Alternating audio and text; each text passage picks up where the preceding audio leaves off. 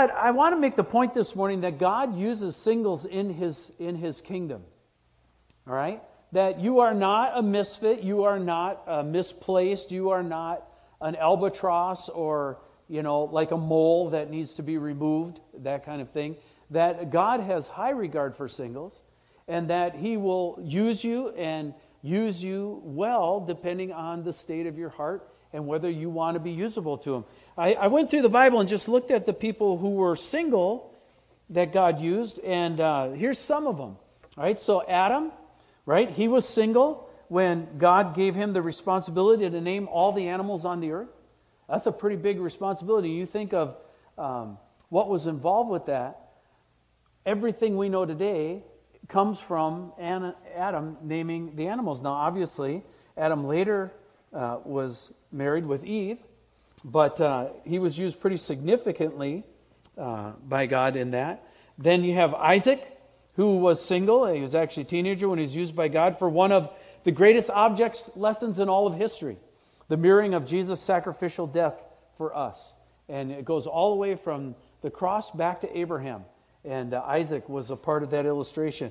Joseph was single when he had his dreams from God.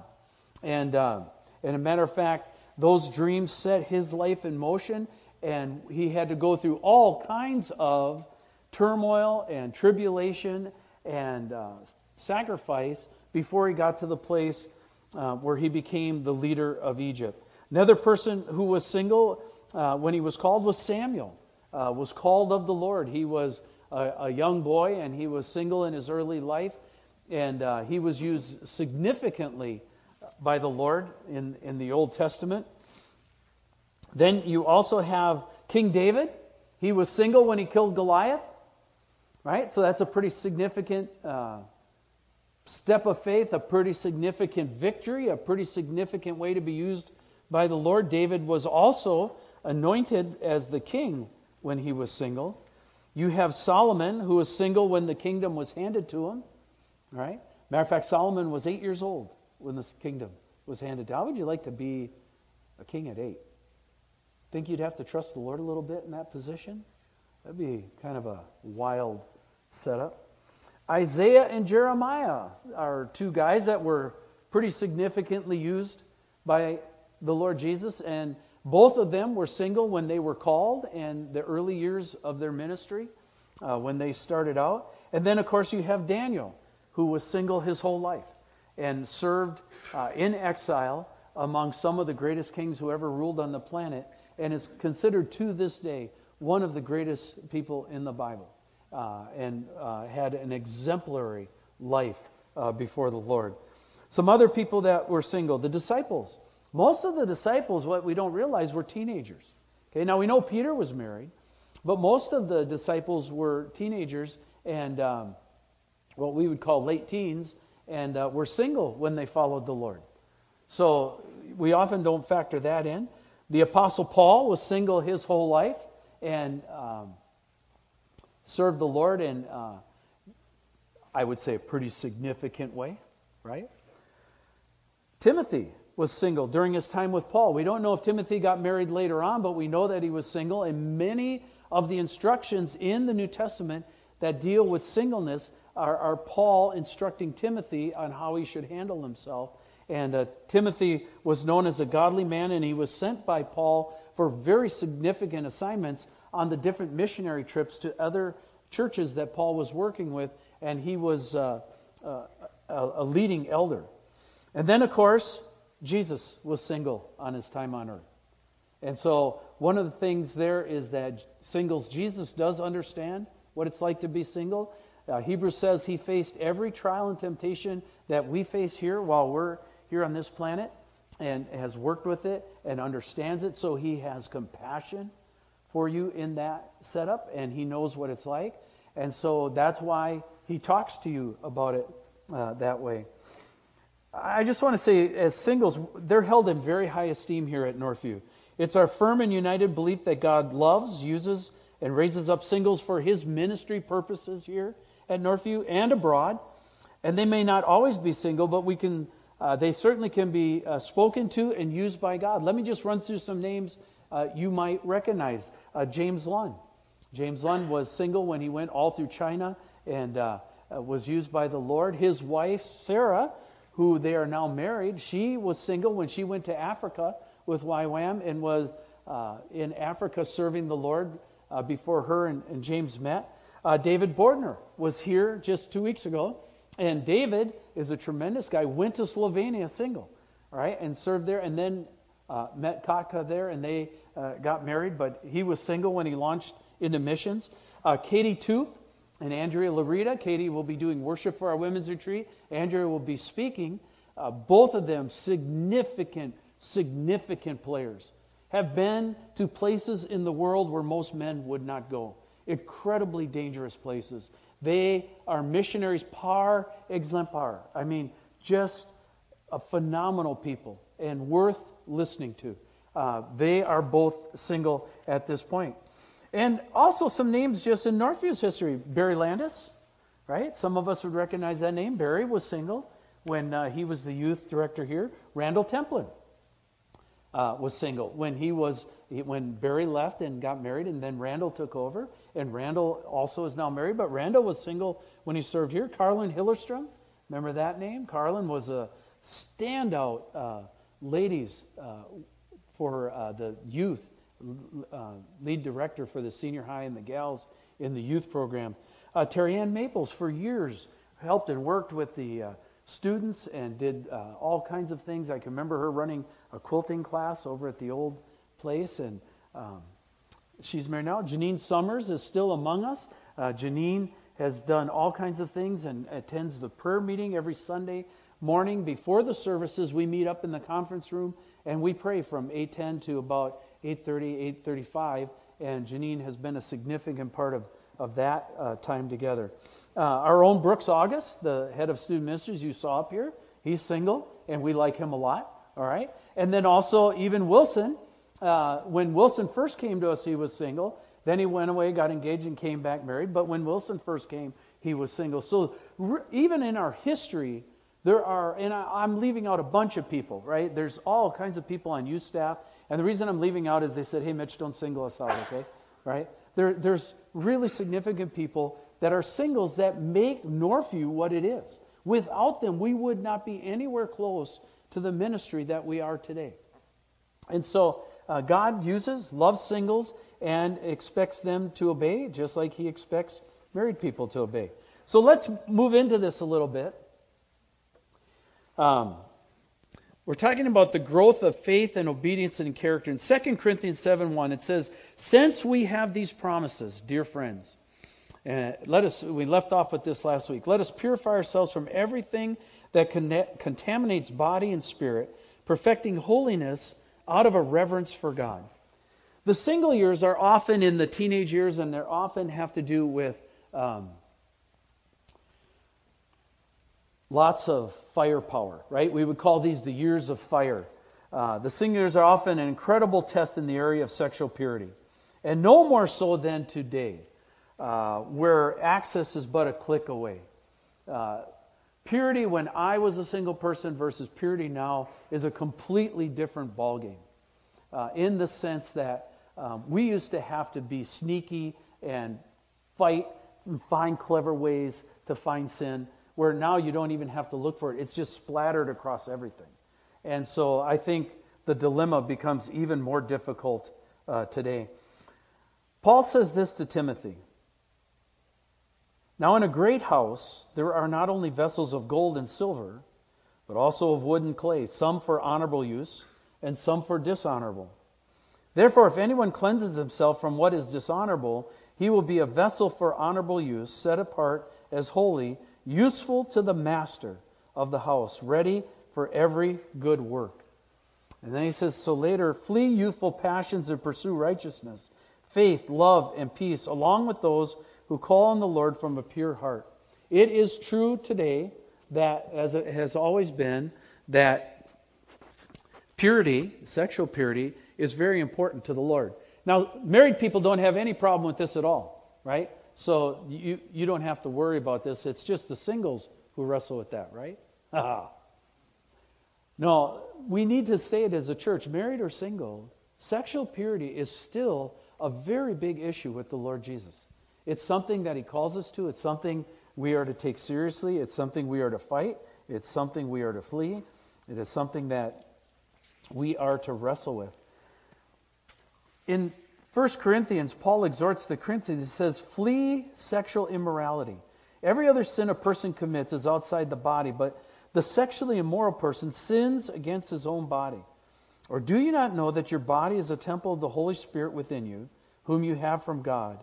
You are not your own, for you were bought with a price, so glorify God in your body.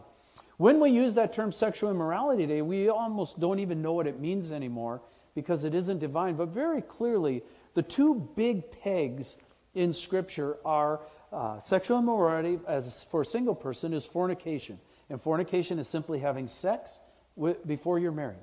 God says don't do that. God says abstain from it. God says avoid it. And God says learn the character lessons.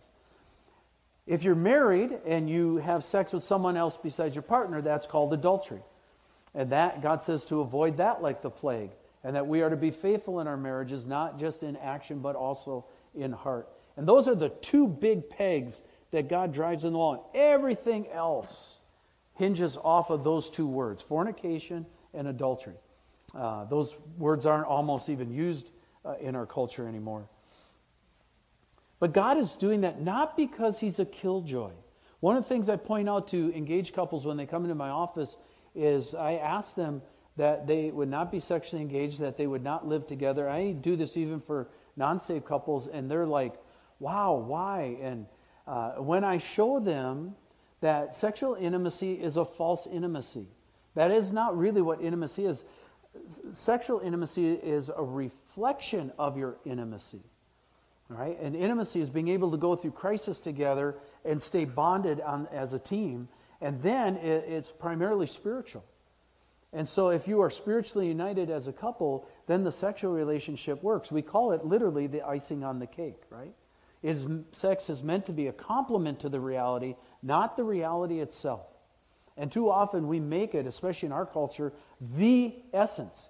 But I can show you how this works. Imagine go back to your wedding. I know this is a message on singles, but go back to your wedding, and you probably had a wedding cake, right? So if I snuck into your wedding and I took a spoon and I scraped all the icing into a bowl, and I showed up your honeymoon morning, a little weird, knocked on your door. Hey guys, guess what we're having for breakfast? Frosting, right?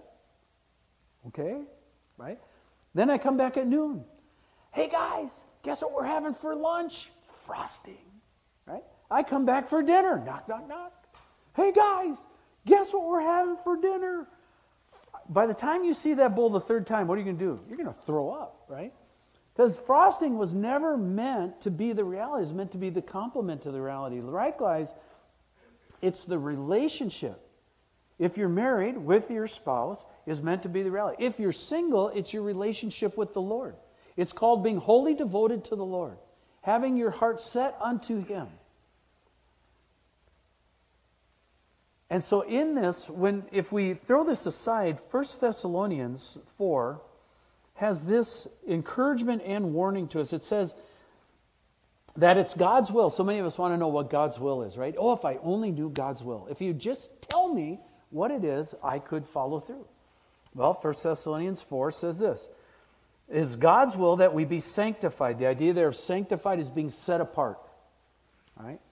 That we be sanctified, that we should avoid sexual immorality, that's fornication and adultery. That each of us should learn to control his own body in a way that is holy and honorable, not in passionate lust, like the heathen who do not know God.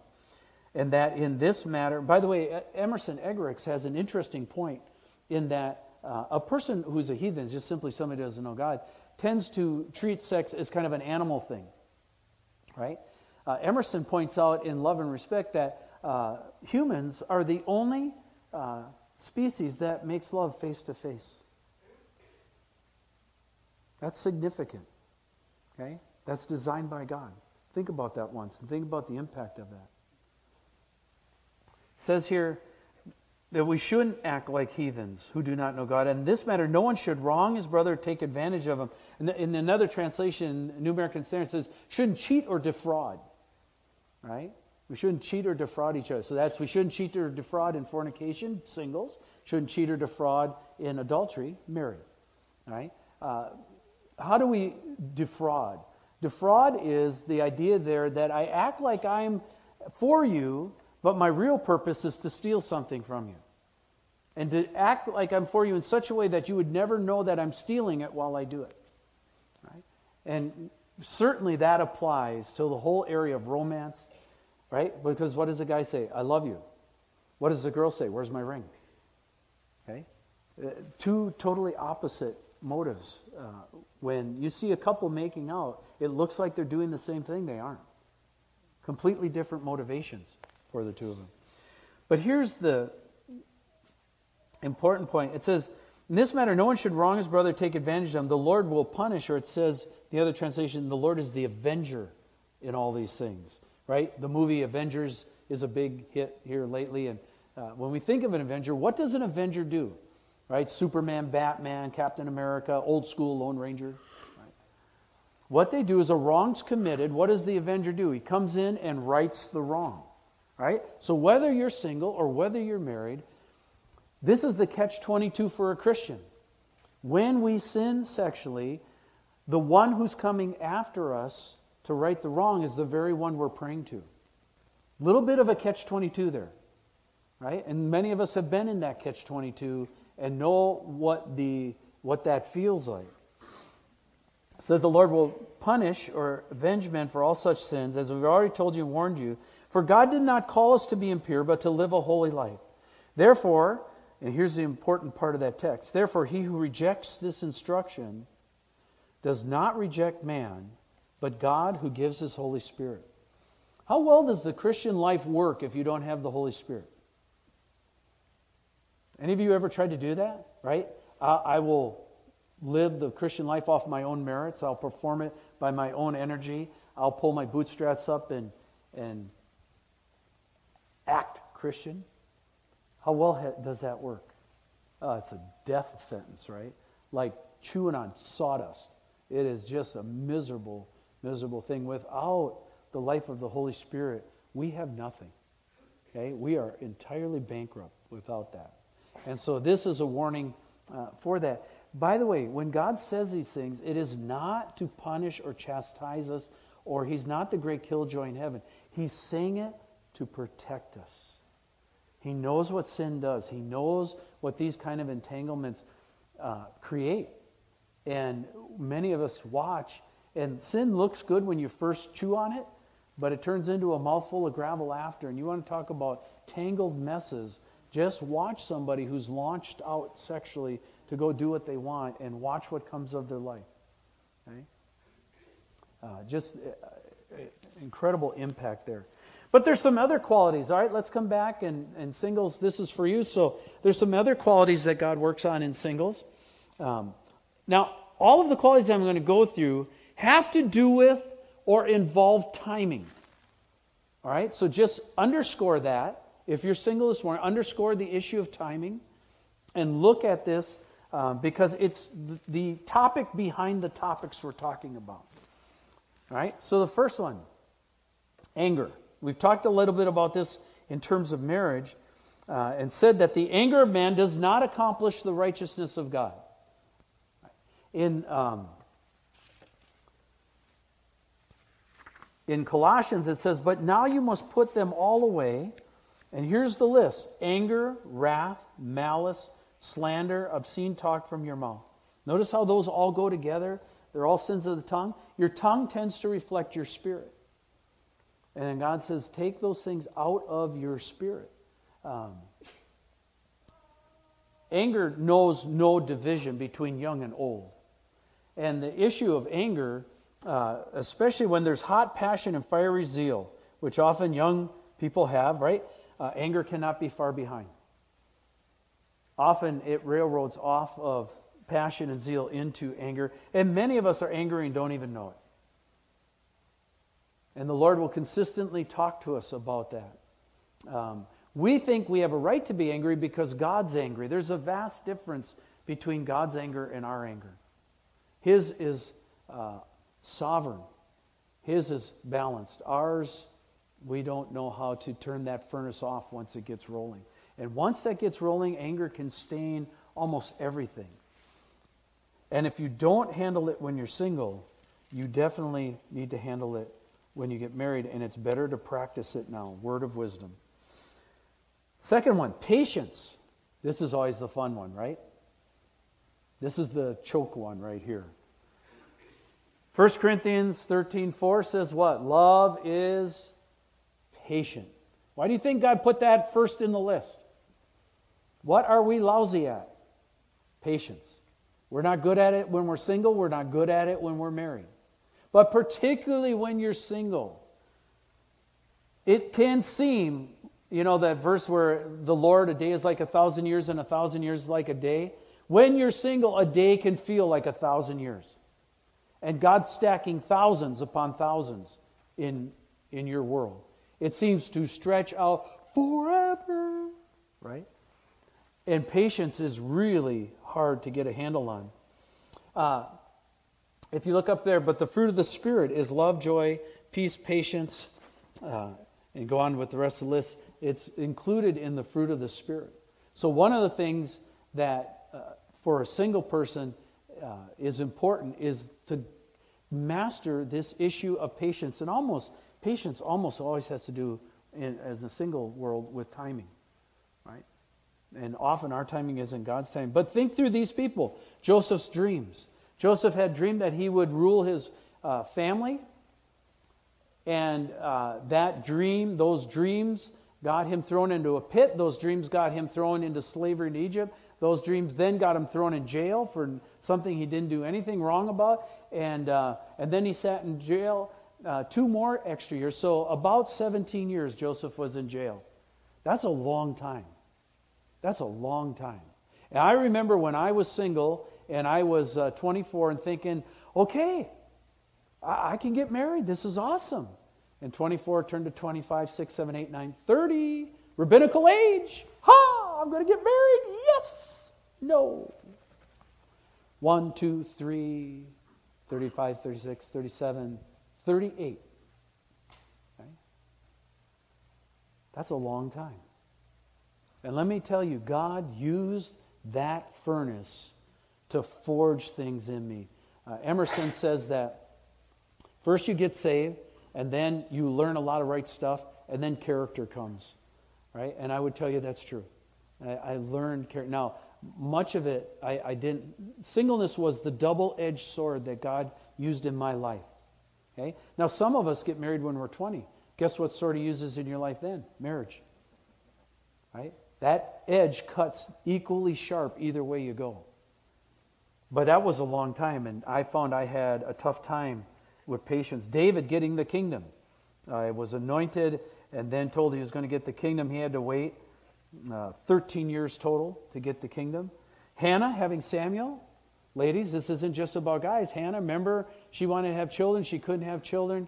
And she went to Eli and was mumbling. Eli thought she was drunk, and she said, no, I'm grieving. And he says, you go back, you'll have a child. And then later she gave Samuel to the Lord. There's lots and lots of stories in the Bible dealing with patience, dealing with timing. And as it was then, so it is now. God has not abandoned His people. God has not left them. He has not forsaken them. But sometimes His sense of timing and ours is really different, and it requires incredible patience on our part. And we have a hard time with that. The wisdom to wait and to know God's timing is an indelible asset in the kingdom of God.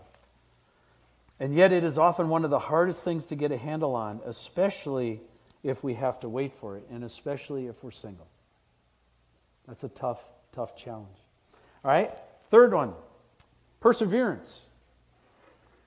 In Romans 5 it says, not only that, but we rejoice in our sufferings, knowing that suffering produces endurance.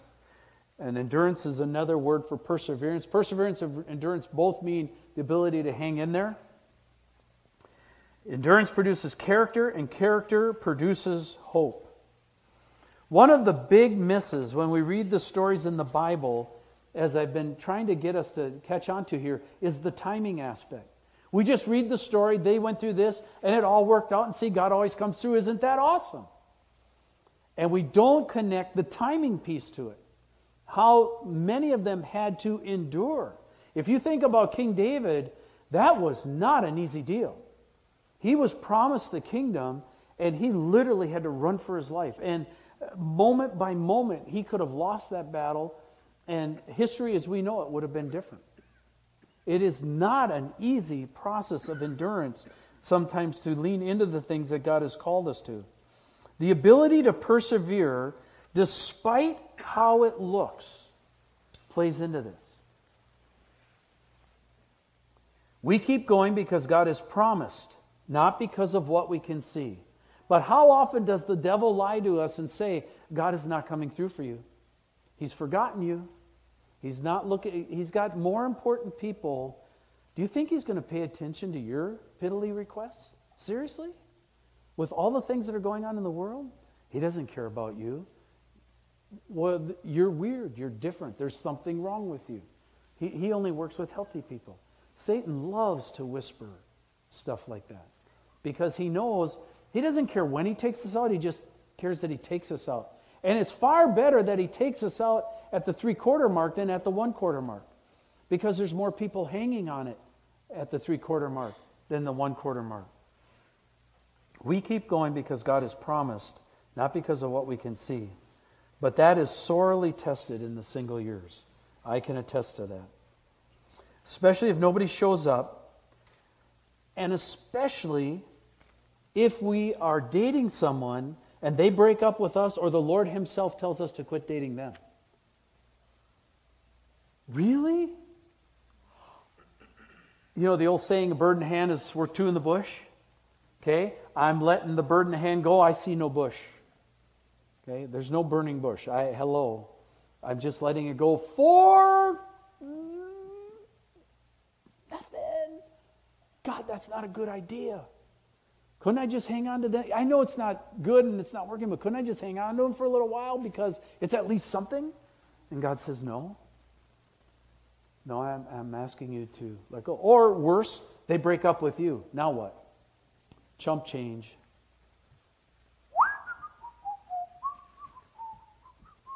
Yeah, this is fun. Kingdom of God rocks. Awesome. Okay.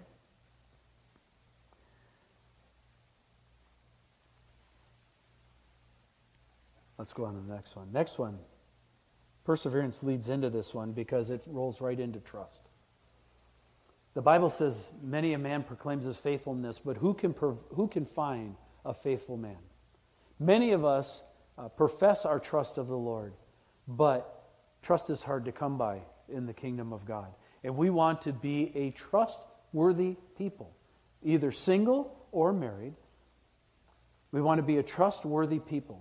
Why? Because God is a trustworthy God. It says you keep him, the person, in perfect peace whose mind is stayed on you because he trusts in you. Trust in the Lord forever, for the Lord God is an everlasting rock. Right? And this picture of the Lord as an everlasting rock comes out of the Old Testament. Many of you are reading through the Bible this year, and you should be right there, right now. Moses and the rock, when they had no water in the wilderness, and Israel grumbled and said, "Did you bring us out here to die? There's no water for us. There's no water for our cattle. You brought us out. Oh, if we could only be back in Egypt." Right? Yeah, before I knew the Lord, boy, that's when life was fun. That's when I had options. That's when I could really go out and get my cat on. Now I know the Lord and sitting here reading the Bible, praying 24 hours a day. Fun. Whoopee. And the whole idea is, do I trust him? Do I really trust him with my one and only life? Do I really trust him? It's a major challenge. In this story, they struggled. Israel struggled in the wilderness, trusting him. Matter of fact, that story is when they got to the promised land, they ran in, they saw the land, said it was a fantastic land, but, large B-U, capital B-U-T, but there are giants in the land, high walled cities. We can't go in there. We look like grasshoppers in their eyes. And so they didn't believe Caleb and Joshua, they believed the other spies, and as a result, they had to go back through the wilderness. And it says that they never entered the promised land, that generation, because they would not trust the Lord. Has God ever brought you up against something scary that's bigger than you, that you can't conquer? Boy, for a single person, if you want to be married, that can be a big mountain, right? That can be a giant, giant hill. And guess what? Once you get married, all those go away. You never have another test in your whole life.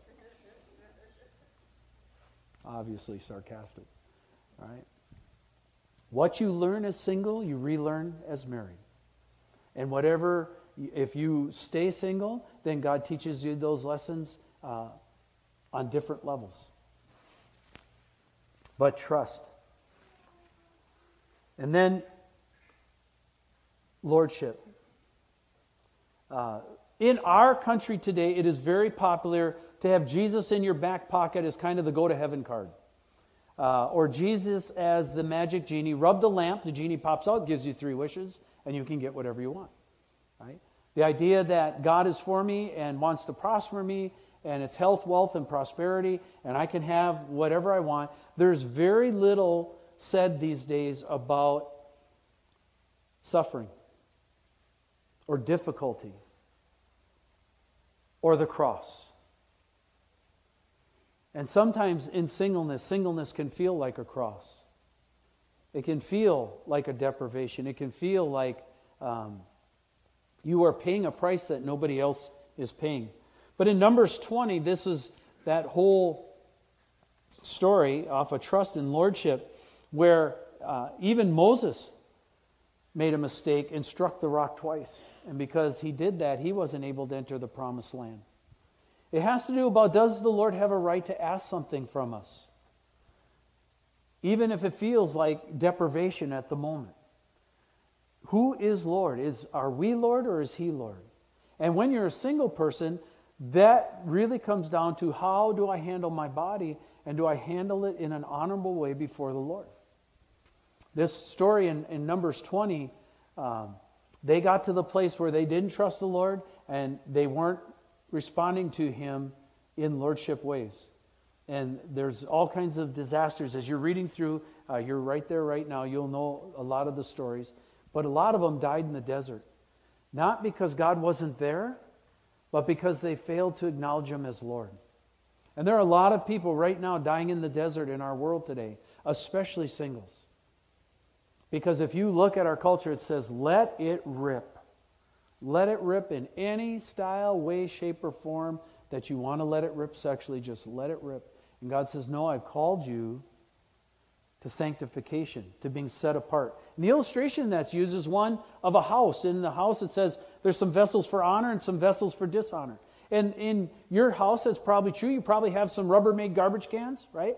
Target, Walmart, Kmart, whatever, $7-8, and you fill them with garbage, you take them out, dump them out, rinse them out, kick them back down the hallway, right? If they break, you go back to Target and you get another Rubbermaid garbage can. Also in your house, there's probably some fine china. Do you kick fine china down the hallway? No, right? Which is tougher or stronger, the Rubbermaid garbage can or the piece of fine china? Rubbermaid garbage can. Which is more valuable, the Rubbermaid garbage can or the piece of fine china? By its very nature, the fragileness of the china creates its quality. And God says, treat your body like a piece of fine china, precious as it is and valuable as it is, not like a Rubbermaid garbage can. And let me be Lord over your body. That is true for us. It's especially true for singles. So the encouragement from Paul here in 1 Timothy then is command and teach these things. Let no one despise you for your youth. If you're single and you're here today and you're young, don't let people despise you for your youth. Walk with Jesus. Walk with God. May your walk be evident. But set for believers an example in speech, in conduct, in love, in faith, and in, what's the last one? Purity. It is still important for God that we respond in purity sexually. I know the culture would laugh at that, but that's really true. We need to close. But singles, God is for you. He knows that battle. Jesus walked the earth single. He knows the temptations. He knows that. He wants to come alongside you. And it's an issue of a whole heart. Will we track with Him? Will we walk with Him with a whole heart? Let's close in prayer. Father, thank you for walking through this. Lots of stuff I've missed. And there's so many other things we could put in, but I pray this is a good target. For my friends who are single, I pray your protection in this really dirty era that we live in. Lord, I pray that you will come alongside them in a special way. And I pray, Father, you continue to use them in our church family. And they are valuable and important, and we need them, and we seek you for that in your name. Amen.